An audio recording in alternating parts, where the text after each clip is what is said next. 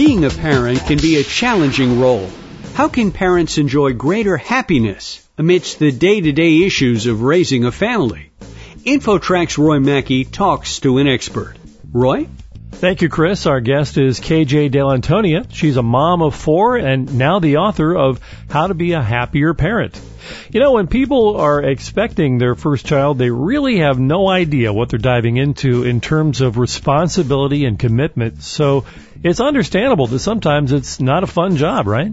Well, yeah. I mean, there's a lot of work involved here, and we don't need to kid ourselves, although it's probably a good thing we don't know it when we get into it, right? Or we'd have died out as a species many years ago. That's true. Now, you're right about some of the fundamental rules that lead to happiness for parents. Maybe you could give us just some of the top rules that you can think of.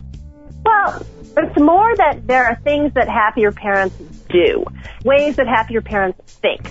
So people who describe themselves as happier parents, they don't put their kids' everyday needs above their own. They consider themselves to be an important part of this equation. When it comes to their kids, people who describe themselves as happier, typically they're pretty involved with kids on a day-to-day level, you know, helping them, getting things done when the kids are little. But when the kids are older, they're doing things that encourage their kids to behave independently. So their relationships with their kids are evolving.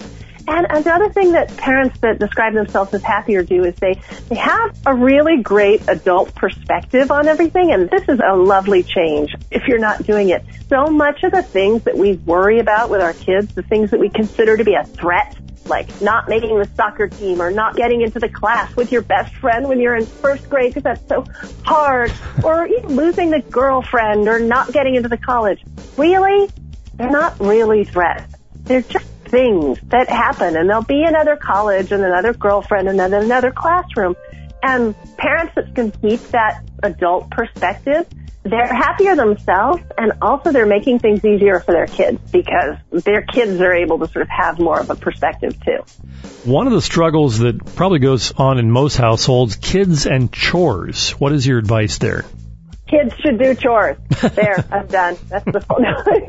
But they really should, and a lot of kids don't. More of us did chores as kids than have our kids do chores. And some of that is that we often think that sports and homework are more important than chores. They're really not. And some of it is just that it's painful. Who are we kidding? It is easier to do it yourself. It absolutely 100% is easier to take out the trash yourself than to get your 12-year-old to do it. Yep. It just is. But getting your kid to do it is important for both of you. For you, it gives you this feeling that you're raising a clan of partners, that you're all in this together. Nobody is happy if they feel like they're doing all the work.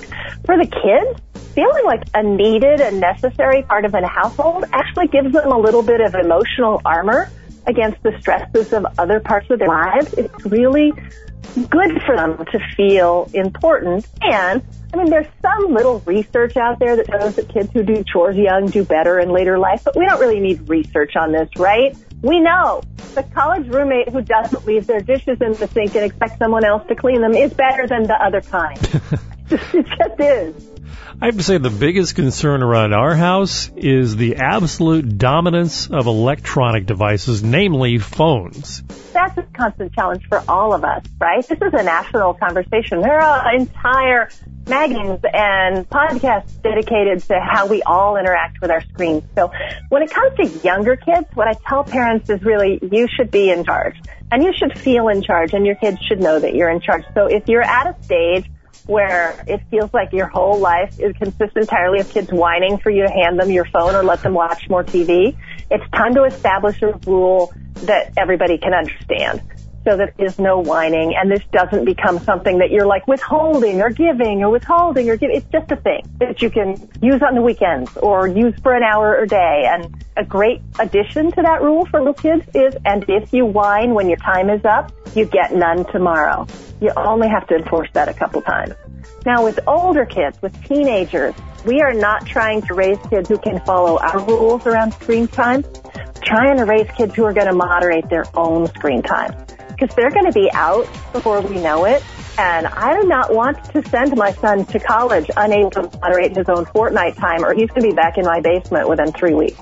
It's like a conversation that we should be having where we're helping them figure out the importance of moderation and learn to do it. You want them to do that on your watch. KJ Dell'Antonio, the author of How to Be a Happier Parent. Thank you very much for joining us today on InfoTrack. Oh, thank you for having me. For InfoTrack, I'm Roy Mackey. That wraps up this week's show. We hope you'll visit us online at InfoTrackRadio.com or follow us on Twitter at InfoTrackRadio. And join us next time for another edition of InfoTrack.